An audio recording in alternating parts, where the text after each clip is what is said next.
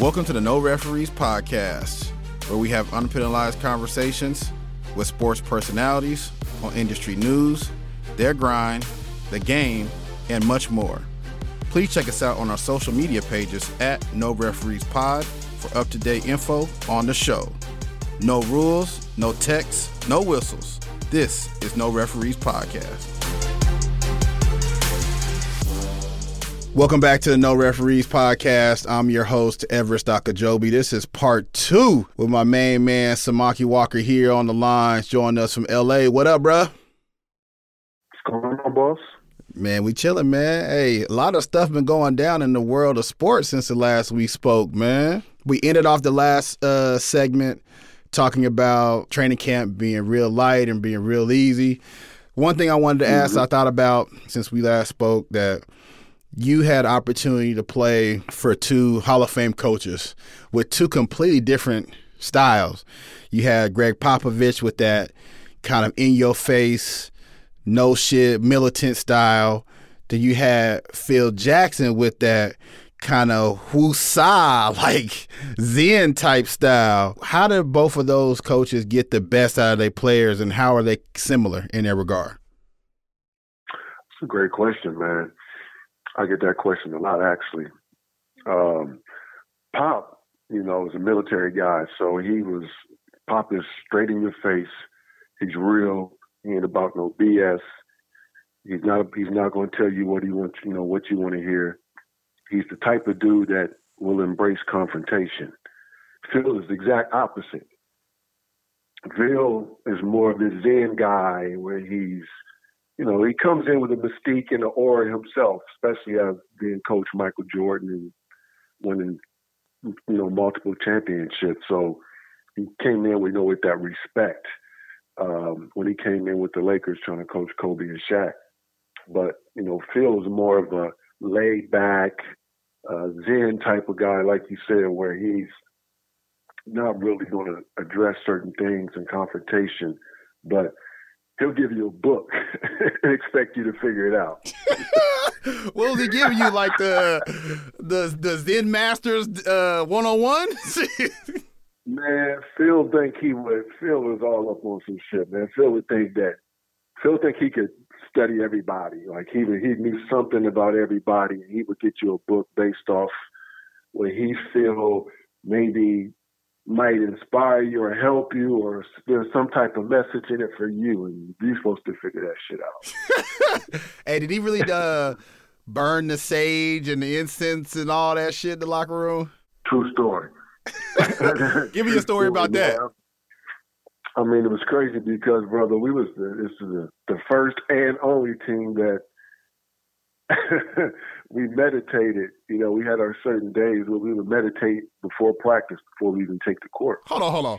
You talk about not like what was that movie with Angela Bassett, Nam Yaho, Ray Gang, like that kind of meditation?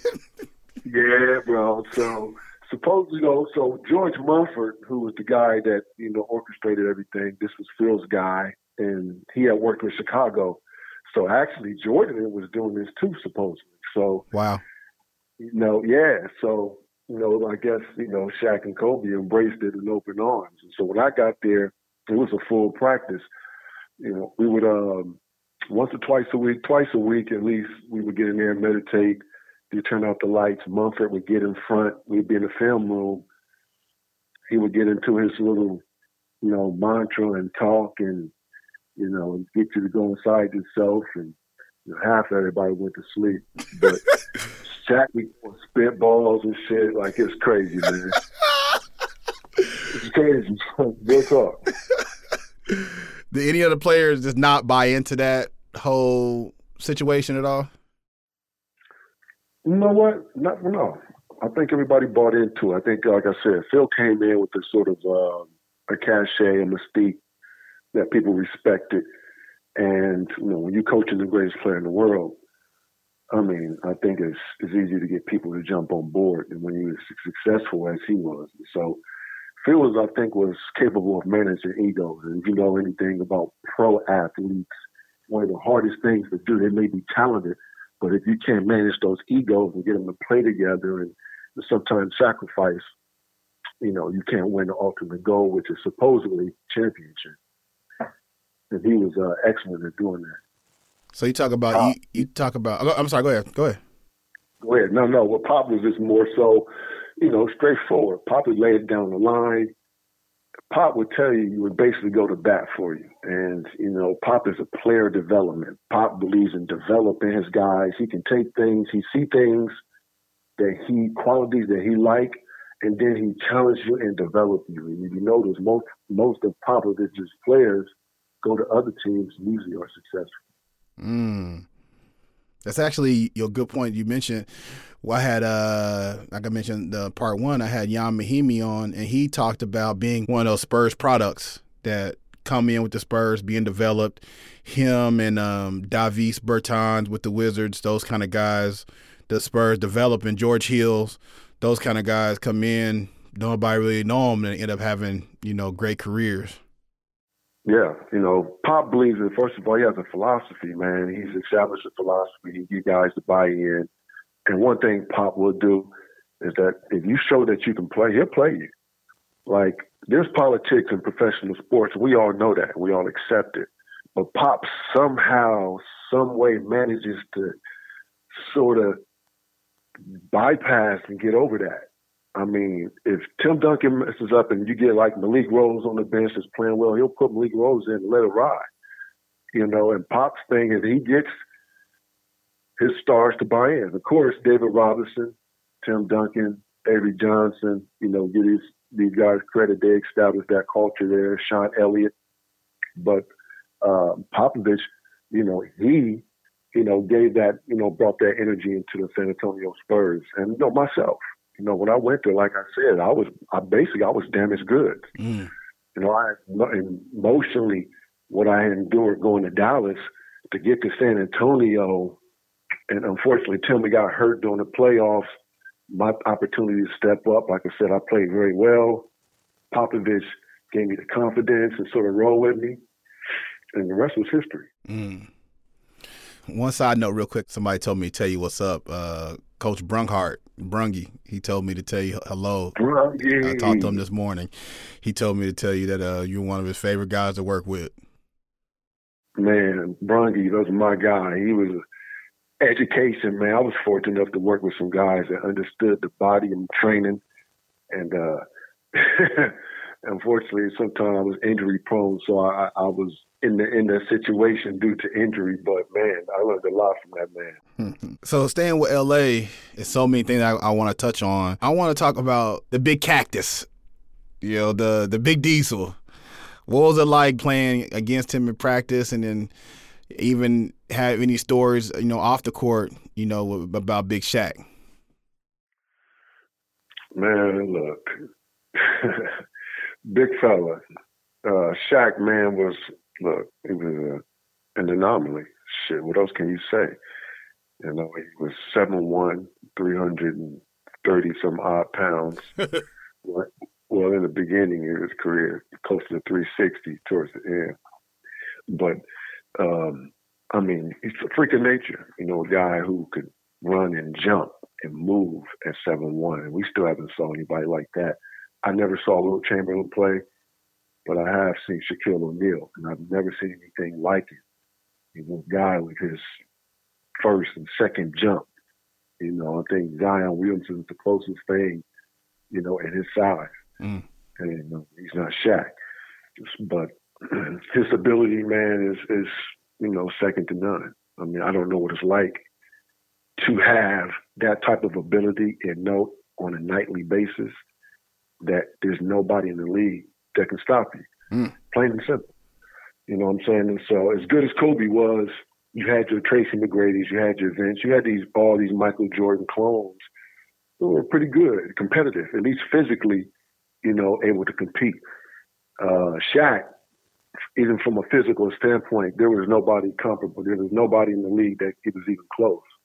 And so you're talking about a guy who physically can just dominate anytime he wanted. And that's what he did, for a number of years in the league. Every night was barbecue chicken alert, huh? Barbecue chicken. I mean, Every now and then, when he get tired, he go on a few games where, you know, he dominate, he get tired, and so Maki, I need you tonight. And that was my night. You was ready, huh? Step up my scoring role. You know, just take your technique. Hey, so no, man, you know, I was fortunate, man. I was honored and blessed to play against with the brother. He was a real one. I got a chance to hang with him, man, personally. Give me a Shaq. Come on, I need a Shaquille O'Neal kicking it story. Like you gave us the Suge Knight story. That was when you first came to LA. I need to get this Shaquille O'Neal kicking it. What is it like to kick it with Shaq in LA?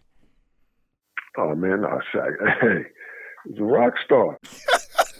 Give me a night out in the town. Like, give me something that a story you probably never told, or a story you may have told. Just kicking it with Shaq. Nah, man.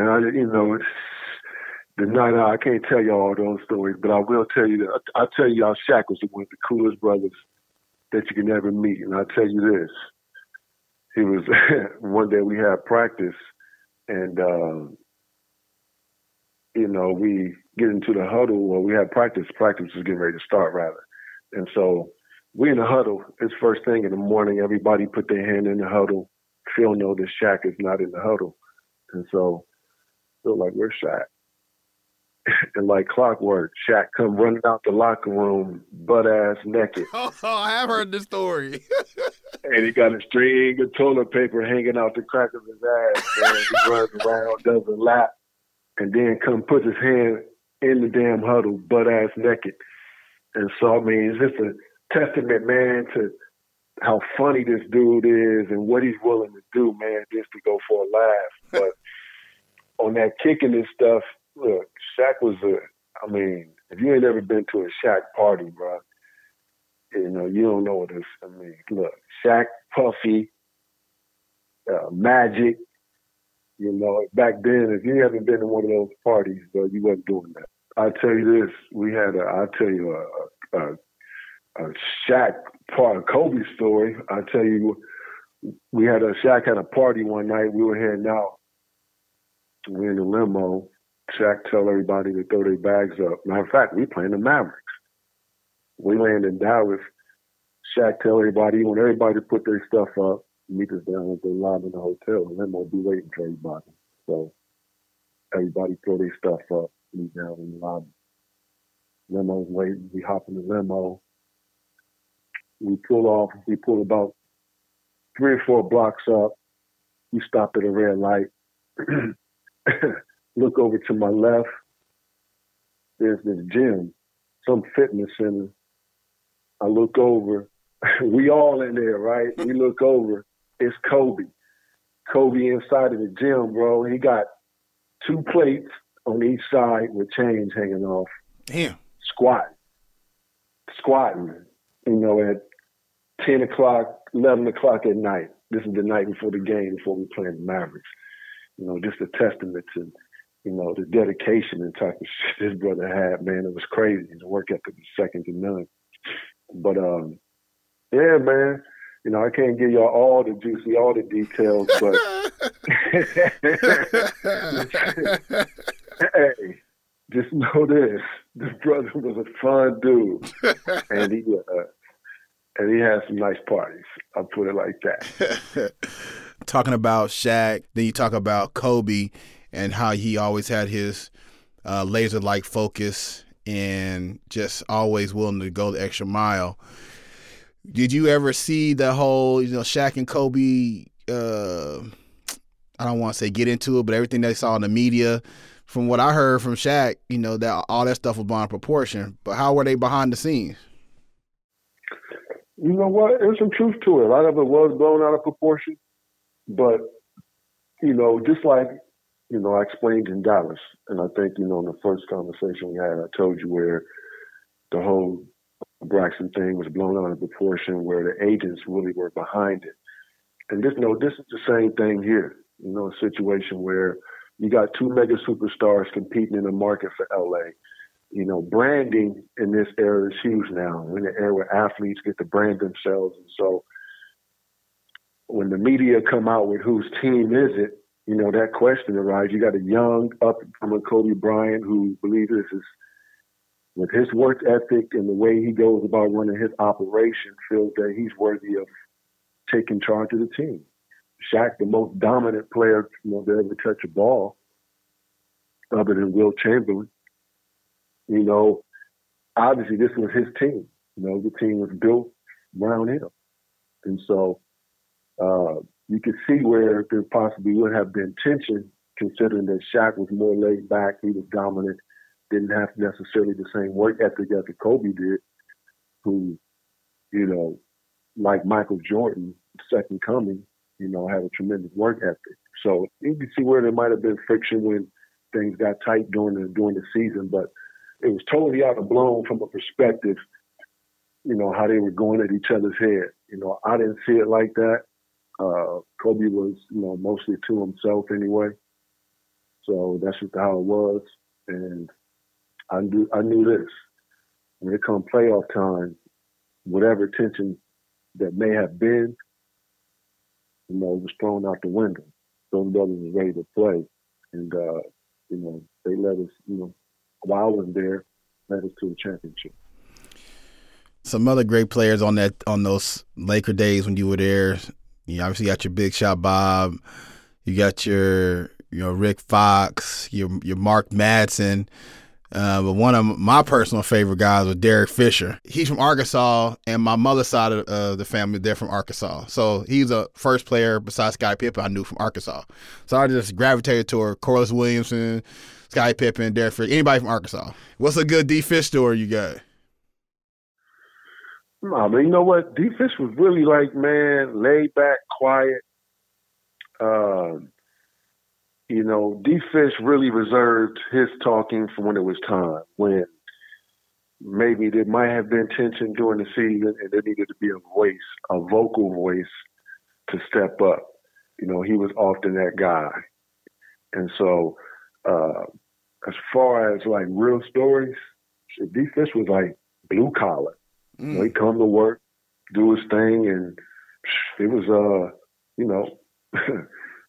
back to business. And that's what a lot of the guys were. Rick Fox, blue collar. B. Shaw, blue collar. That's kind of what made this thing work. Myself, blue collar. Guys who just understood their role and fit together, wasn't trying to step outside of their role, wasn't mesmerized by the glitz and glamour of LA, but, you can expect during a season that there will be some wear and tear grind emotionally and physically. But, for the most part, man, this team was a well-oiled machine. And Phil knew that, and that's why he ran and conducted his practices the way he did. There was one role that most people probably miss out on in the shot that everybody knows, where Shaq tips it out to Big Shot Bob for the three. But most people don't know in that game that you had a buzzer beater shot that didn't count. And the NBA later on down the road that summer instituted instant replay, and your shot was one of the shots that kind of propelled that thing forward. What do you think about? Well, that's correct. It did count, but it shouldn't have. Okay, it did count. Okay, it did count, but it shouldn't have. So yeah. You're part of NBA history, so to speak, about how instant replay came about. What's your thoughts on that? Hey, it's intriguing. I mean, that shot which was crazy because we were down basically 25 points at the time, I believe. Mm-hmm. They came in and they was handling it to us. And so it wasn't a big deal. Obviously, we didn't have instant replay, but there was no big deal to even go back and check it because it's we're down 25 points. And so I mean, that was basically the only bright side of that whole first half. So you can imagine nobody okay, so what, he hit a shot. And then we walked in, the locker room came out second half. And, man, I mean, it was a different game. But, hey, it shouldn't have counted.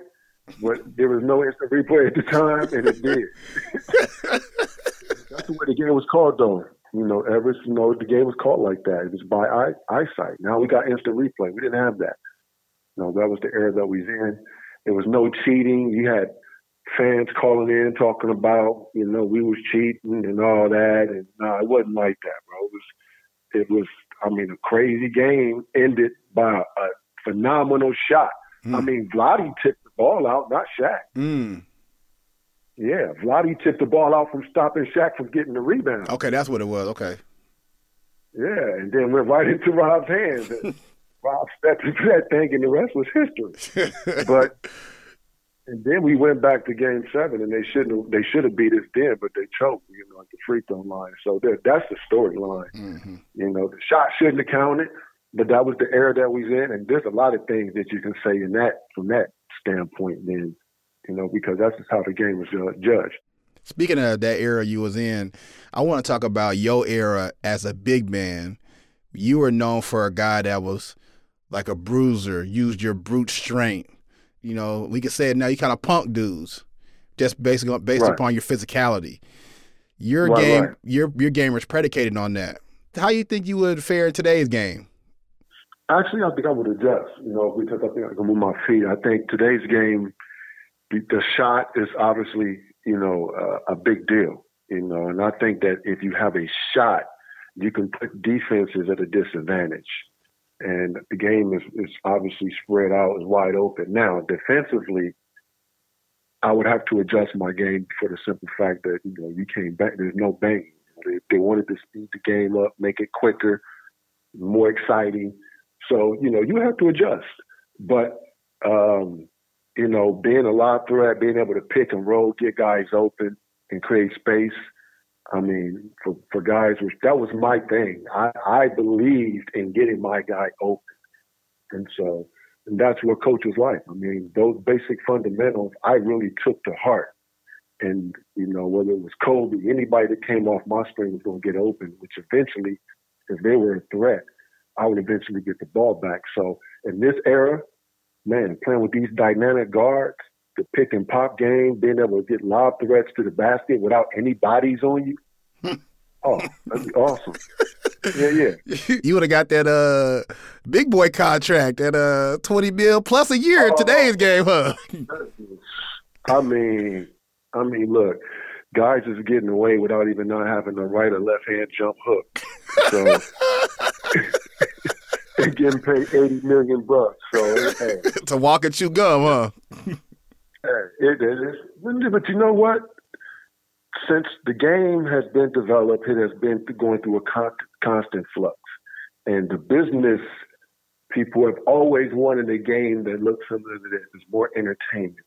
And so we could argue about, the game and the essence has changed, and we would be right. But the truth is, this is a business, and this is what the modern NBA is going to look like. And, but these brothers are more athletic, they're quicker, they're faster. Now, the part would be guarding these guards out in all this space.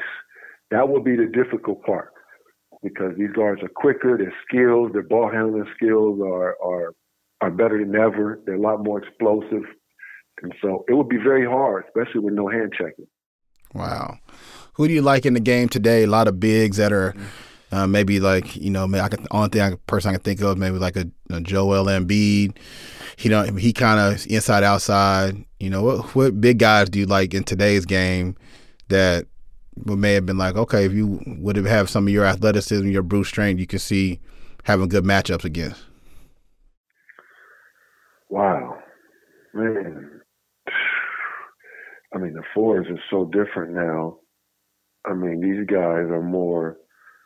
Joel Embiid would be tough.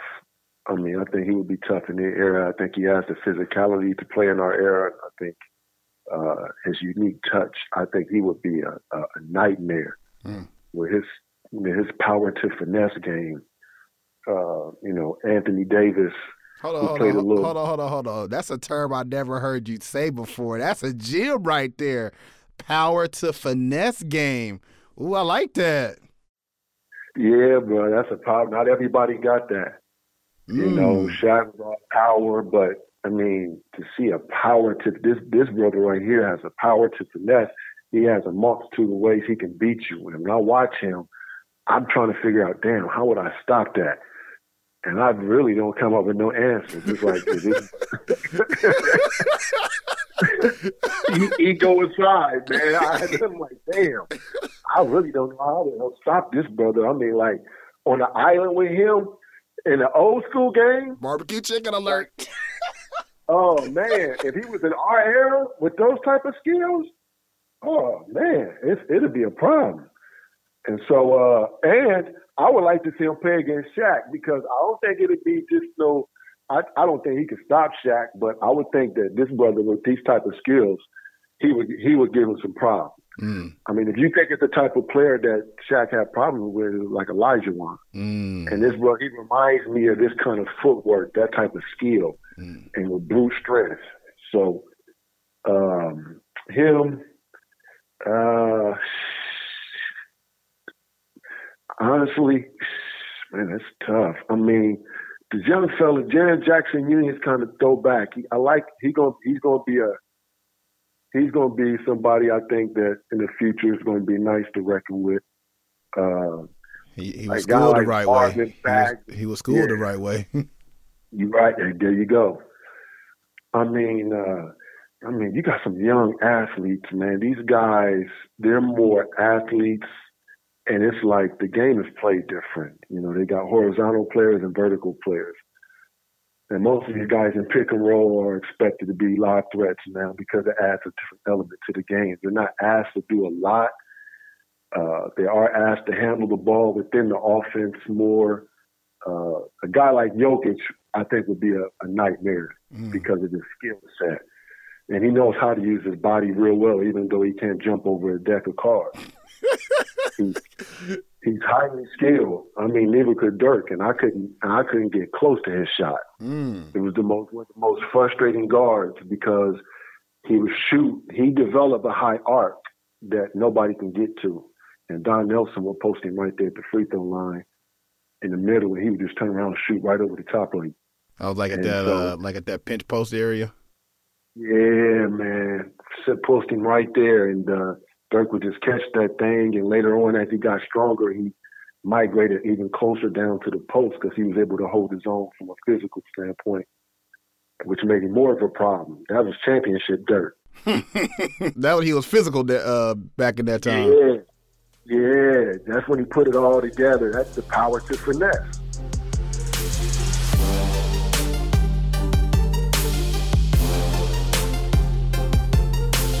Yo, you ain't living your life right. Pick up your device right now. Well, if you're driving, stay focused on the road. And hit that subscribe, follow, semicolon, period, whatever you got to ensure that every week your eardrums is buzzing with our new episodes, all right? I'm subscribed. Yo, you subscribe? All right, we good. Let's get back to the show.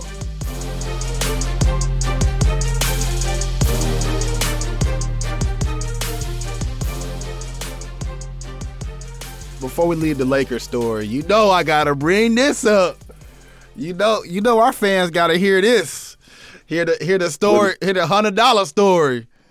Take our fans through your take. I know you said it. I've seen many interviews. You talked about it. Give my fans the account of back in the day where you and Kobe got into it over $100. Oh man, that story was blown all over the place. Number one, when I talked about it the first time, I didn't expect for it to be blown up like that, to be totally honest. You know, it was on the interview, but that was my naivety about social media and how this shit works. So let's be clear on that. So, yeah, that story. It was a long conversation like this, and exactly this was the setup, just like this. Hey, man, I'm your boy. You ain't know him. You know me, so it's different. Hey. And he hit me with the question right at the end of the interview, just like this. Oh, we still got some more time. I still got to get a bunch of other things. When I leave the Lakers, I want to leave all that before I get to the next stuff. Nah, we go for messing with you, but no, the dude, I had no idea, I forgot it was Kobe's retirement year too. So the story just blew out of proportion. But no, it was a real story. And I thought, personally, everybody had knew about it because it did come out. And I guess that it did. I don't know what happened. The story just never made it big, but I didn't have any problem telling it. And so, we were ready to shoot around. Yeah, man. This is what happened. So hold on. Let me set people up real quick. In an NBA shoot around, for some of y'all that don't know, I'm just gonna paint the picture for some of our listeners. NBA shoot around, NBA guys will get together. They all got X amount of dollars. We ain't got to put their business out there. They got money. So they'll just, for fun's sake, just be betting on half-court shots, shooting from the sideline back just to waste time, just to do something. So the setup was, tell us, Samaki. Yeah, and first of all, I want no Kobe fans coming to kill me, man. Rest in peace. So, but, the story, though, was funny because it really happened. And, we were shooting for $100 after shoot around. And, Kobe won that day. He won the money. And I guess everybody put $100 in. And so the winner gets the entire pot. Kobe won that day. He got the pot. And so we go back to the hotel. So the rule is you got 48 hours to pay for a double. And usually everybody pays in 48 hours. There are no problems. And if they don't, we don't trip. I mean, we know you'll get paid. But for some reason, the next day, we had shoot around. Practice. So this was at the end of practice when we shot the half court shots. The next day we had shoot around. So shoot around. Kobe gets on the bus and asks me, "Did I have the money?" And we all in practice gear. So in practice gear going to shoot around, and he asked me, "Well, do you have my money?" And I had my earphones on. And I told him, no, I didn't have it at the time. I would get it back to him when he got back to the road. And so I put my earphones back on, and lo and behold, he sucker punched me. I said, what? No, it fucked me up. It fucked me up. And I said, I couldn't believe it happened. First of all, I had to look. I had to look at him and like, damn, did this motherfucker just hit me? I had to look around and look at the faces of all my teammates for validation. Like, did he just hit me? So, and all your teammates saw it. Oh yeah, we right there on the bus. Okay. He walks past me on the bus. He got the very back seat. So, and he walks past. Like I said, he asked me for the $100. And I just said, yo, I'll make sure I get it to you later. And I put, the earphones on. And so he sucker punched me. And so what happened, we go back to the hotel. I mean, no. After he sucker punched me, of course, I'm getting ready to get in him. He can't go nowhere, so I'm on the bus. And so Shaq and them trying to basically let me go. And it was Rick. Rick that mediated everything. He's going to make sure everything is on the up and up. Where's Phil at? Where's Phil Jackson with the Zen and the Sage at this point? Oh, everything right there on the bus. So I tell Phil to stop the bus. Phil like, what? I said, man, stop the bus. Phil like, for what? I told him what happened. So Phil don't stop the bus right here at the top of the fence. So I get off of the bus like, yo, I tell him, yo, come on, man, get off the bus. So we gonna get off. We ready to handle this. It's broad daylight, middle of the street. It's broad day. Now, this in the middle of the street. We right before we got to the arena. Wow. We pulling up into the right before we pull up down into the arena and everything. We stopped. And I told him, no, let's get off the bus. Of course, he didn't want to get off the bus, and I understood. He made an impulse decision that he probably wish he could have took back. So here nor there, it already happened. Too late. So now, Phil and them, now they got to calm me down. So they put me in the room got people watching me, making sure I don't come out the room and rage havoc. So I said, okay, cool. I mean, the brother got one hand on me. Now my ego hurt. So I said, okay, now I got to get him back. So I said, I'm going to wait. I'm going to wait for him after practice. So after practice, he don't get on a bus. He catches a taxi. Yeah, he catches a taxi. So I'm like, oh, okay, I'll catch up with him. So we go back to the room. My light is flashing on my room. And so I pick up my phone and check my voicemail, and it's him. And, him apologizing, what have not. And he couldn't believe why he did what he did. And shit, I couldn't believe why you did what you did either. So, but I need an explanation or something. So, I mean, because it couldn't have been about, the $100. It's real talk. Right. It's personal at this point. Yeah. And the truth be told, at that time, I had heard he was going through some personal things with his family. So, okay.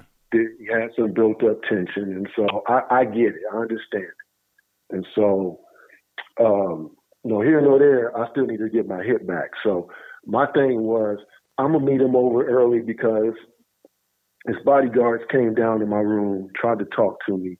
I basically told him, look, y'all don't have nothing to do with this. He made that decision. He got to deal with that. He got to deal with that as a man, right? Yeah. Am I tripping? Am I tripping? Because I'm like, yo. So he got to deal with that as a man. So I said, you know what? I'm going to get over to the arena early. I'm going to meet him over to the arena. And I'm going to, do what I do. Oh, shit. And, what did the bodyguard say? There wasn't nothing he could say. What was he going to say?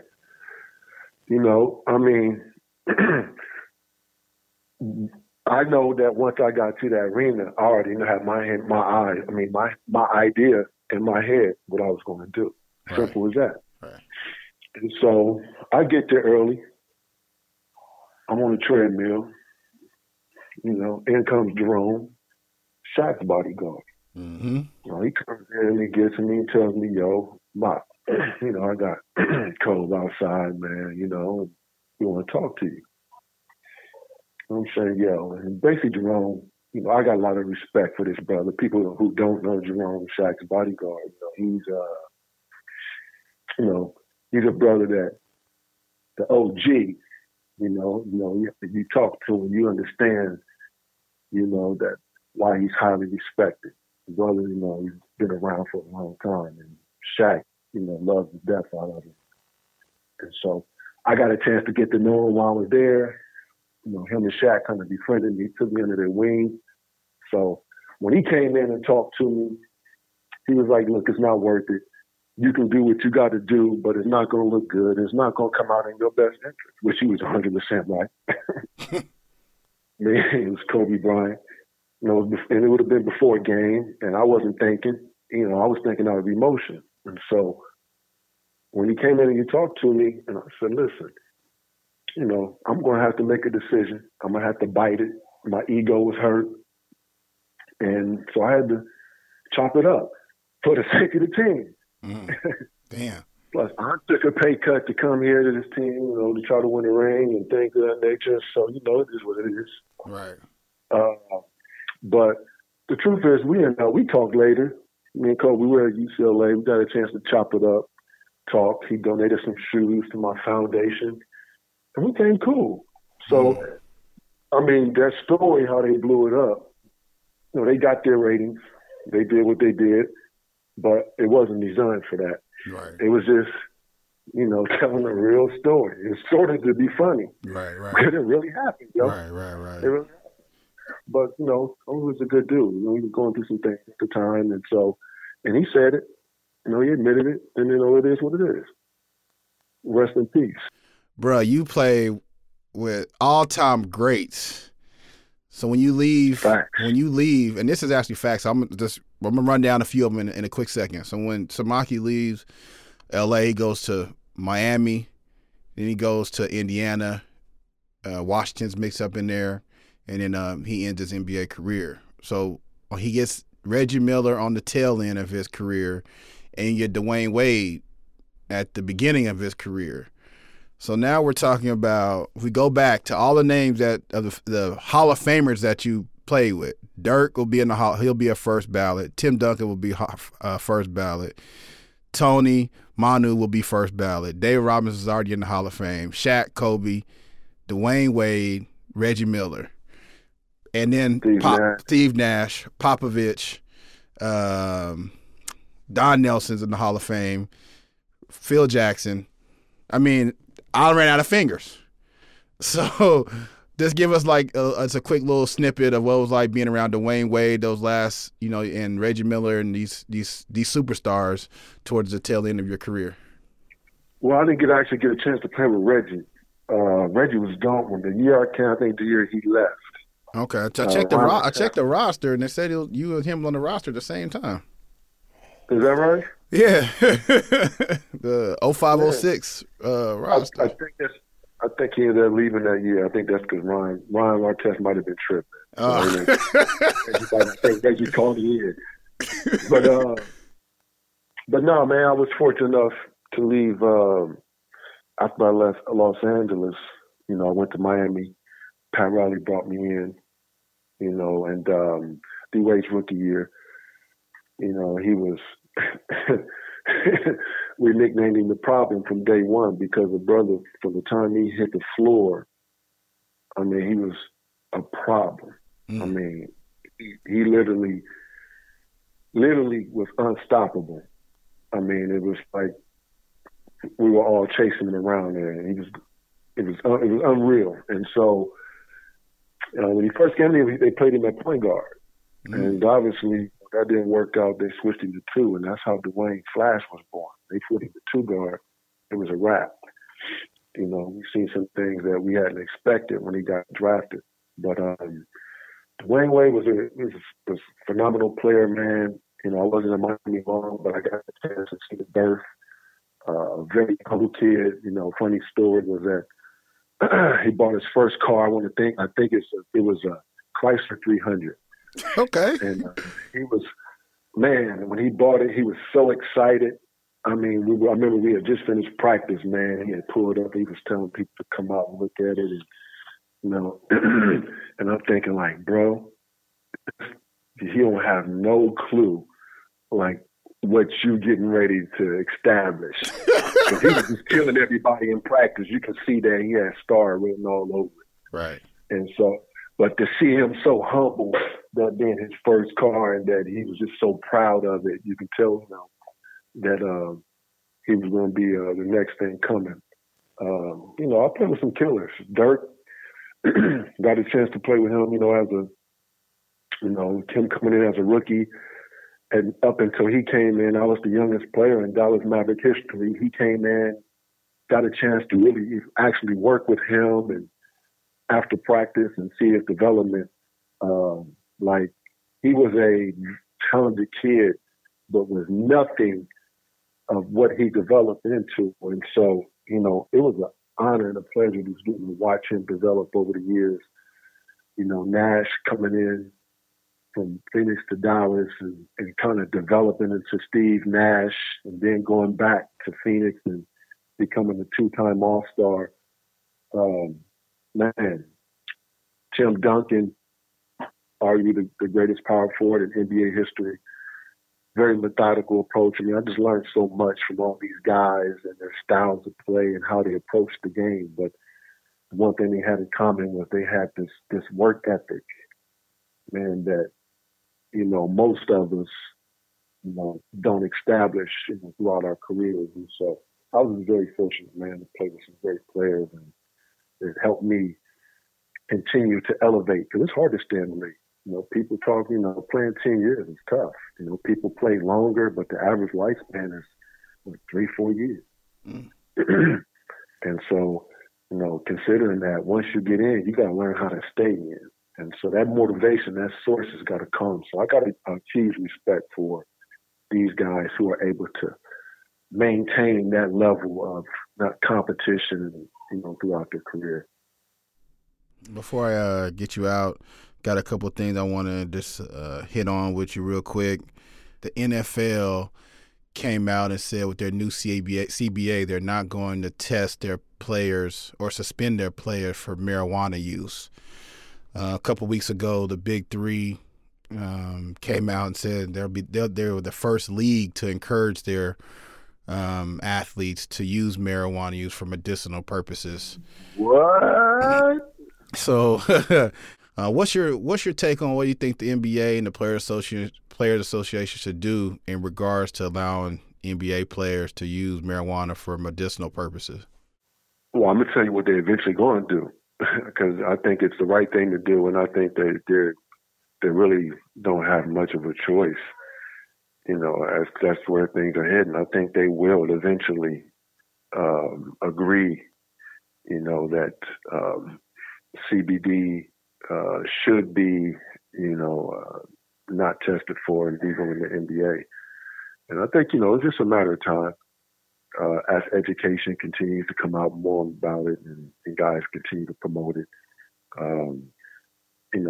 I don't know exactly how the bylaws and how they will work, but I do believe that the NBA will follow suit if the NFL is doing it. Was there ever a game Samaki Walker seen anybody high or drunk or anything like that without mentioning no names? Samaki Walker. Yeah. I'm not to throw nobody under the bus.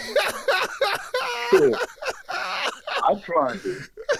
Yeah, and it didn't work. It was the worst decision I ever made. I did it once, and I would never do it. I never did it again. How'd you feel that game? You felt slow? Like, take us through that. Man, it was the most paranoid moment for me. Now, look, some dudes do it, and I've heard, and that's where we get the comfort zone, because you always listen to other motherfuckers. Man, they such and such did it. You hear stories about cats who went out there high and dropped 40 and did this and that. You telling yourself, oh shit, that must be cool. Shit. For me personally, I was paranoid. And then whenever I did something wrong or if I missed an assignment, I'm like, damn, do they know I'm high?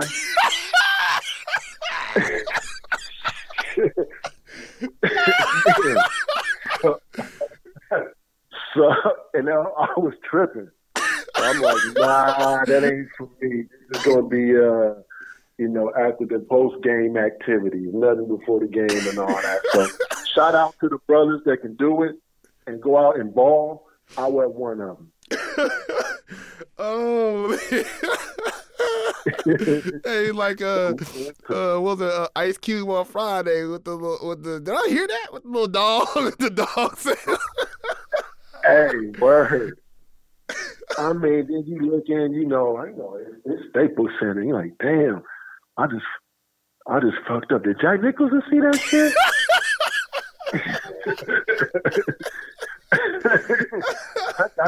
I know Snoop. I know he don't care. Everybody sitting there, but it's crazy, man. But no, it's like I said, shout out to the cats that can do it, man, and ball out. But Speaking of balling out, man, I know these days for you as a father, gotta be some of the greatest moments of your life.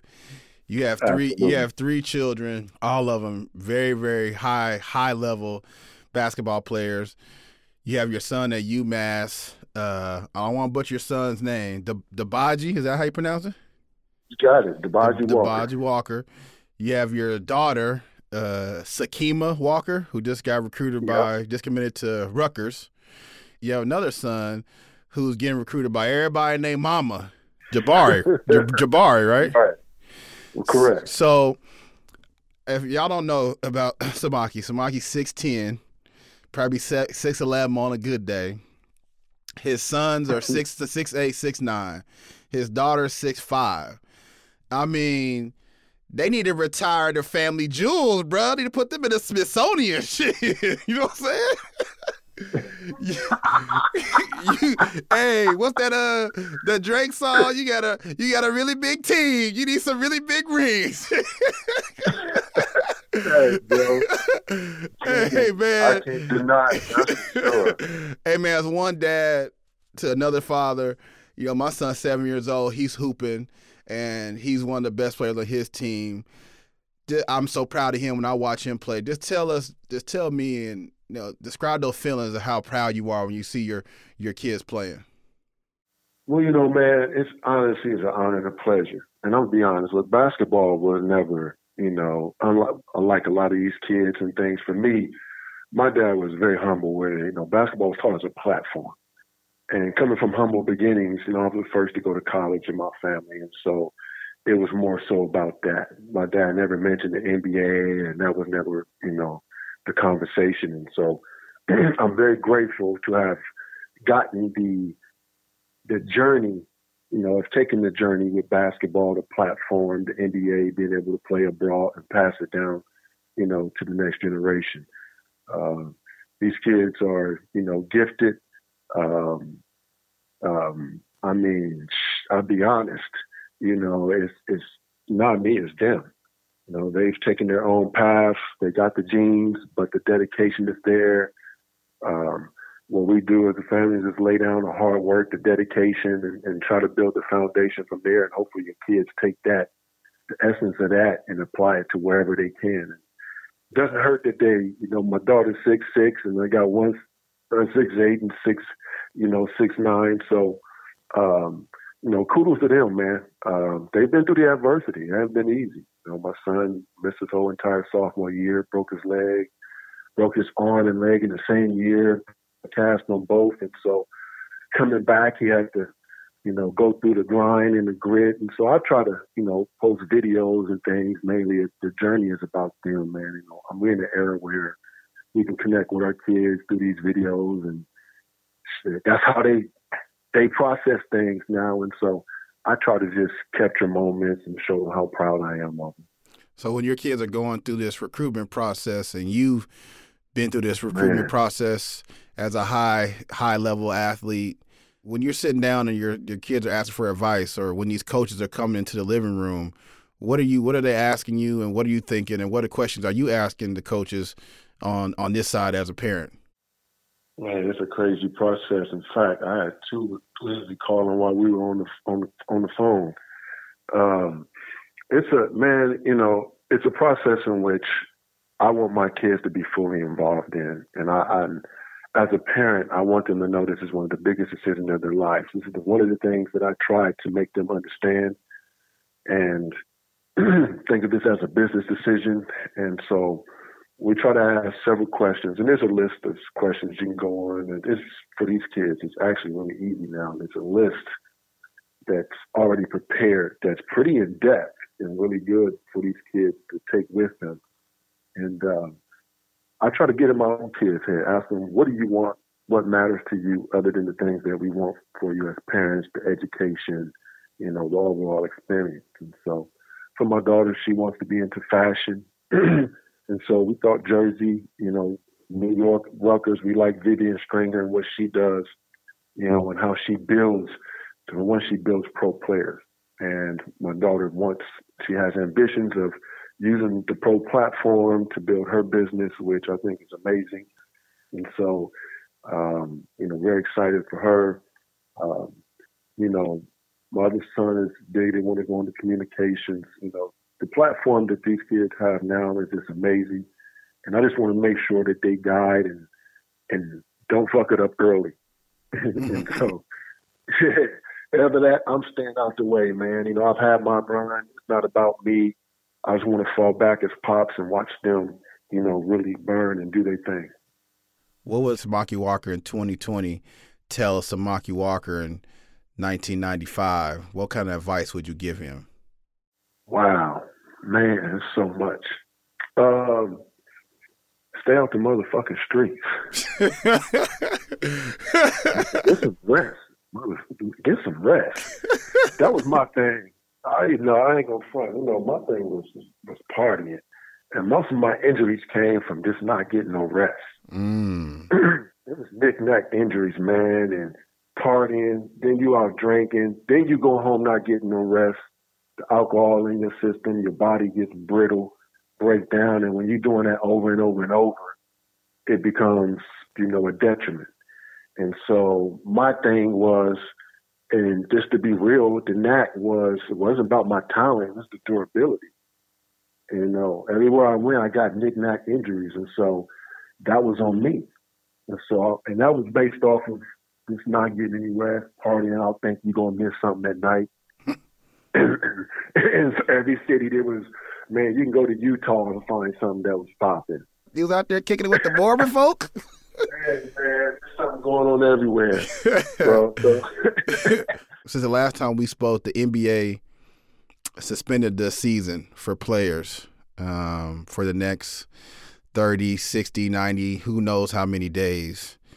Right. If you were playing during this time frame, or you were playing currently in this season, and like you just mentioned, having your knickknacks and needing your rest, but you also mentioned your partying, what would you do in this 2 to 3 month span? What kind of regimen would you have if you knew that the game was going to be suspended, potentially will come back, or potentially may not come back?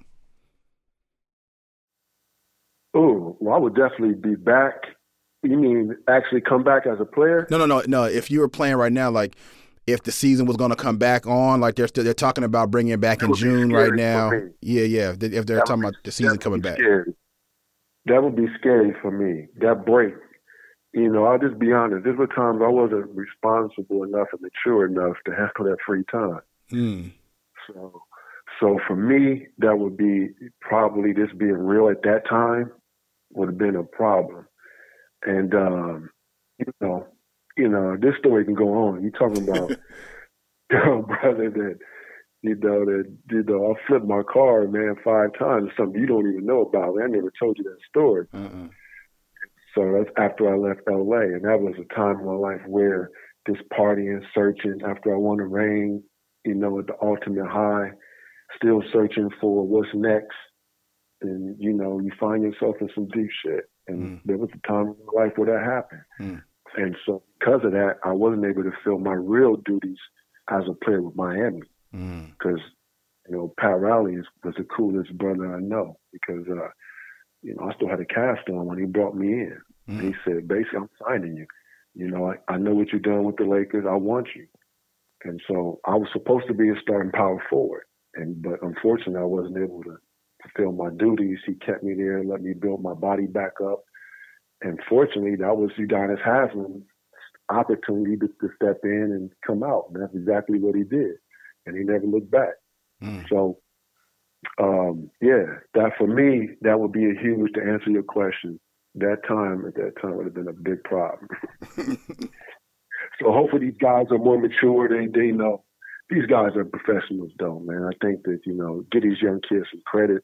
They understand their brands and things. They have more people that's talking to these kids now. And so, they're doing a good job so far. I mean, you haven't heard anything about these kids, so let's give them some credit. Well, I want to thank you, Samaki Walker, for coming on the show, telling some great stories. And we did not get a chance to mention how me and Samaki, we met. We met in 2009 when I was a strength coach in the Korean Basketball League for SK Knights, and Samaki came over. And you talk about how LeBron James is to the NBA. That's how Samaki Walker was to Korea. I mean, this guy was a rock star. I mean, we spent every day together, two practices a day, weight room, rehab, eating Korean food, traveling all over Korea together. So we've kept a great relationship over the last 11 years. So that's our backstory, how we met. We didn't get a chance really to touch that on part 1 or part 2 because Samaki was telling some great stories. I just want to say I appreciate you, brother. You like family. I know we only had a chance to talk that much, but, it feels like old times right now, just chopping it up. Hey, brother, I appreciate it, man. I want to say what's up to your audience. I appreciate the time. I look forward, man. We got to chop it up again in the future, bro. Yeah. All our Samaki Walker fans out there, please go follow him at Samaki_Walker everywhere on social media. That is our brother, Columbus, Ohio's finest, Samaki Walker. We appreciate you. My man. Take care. All right. Take care, brother.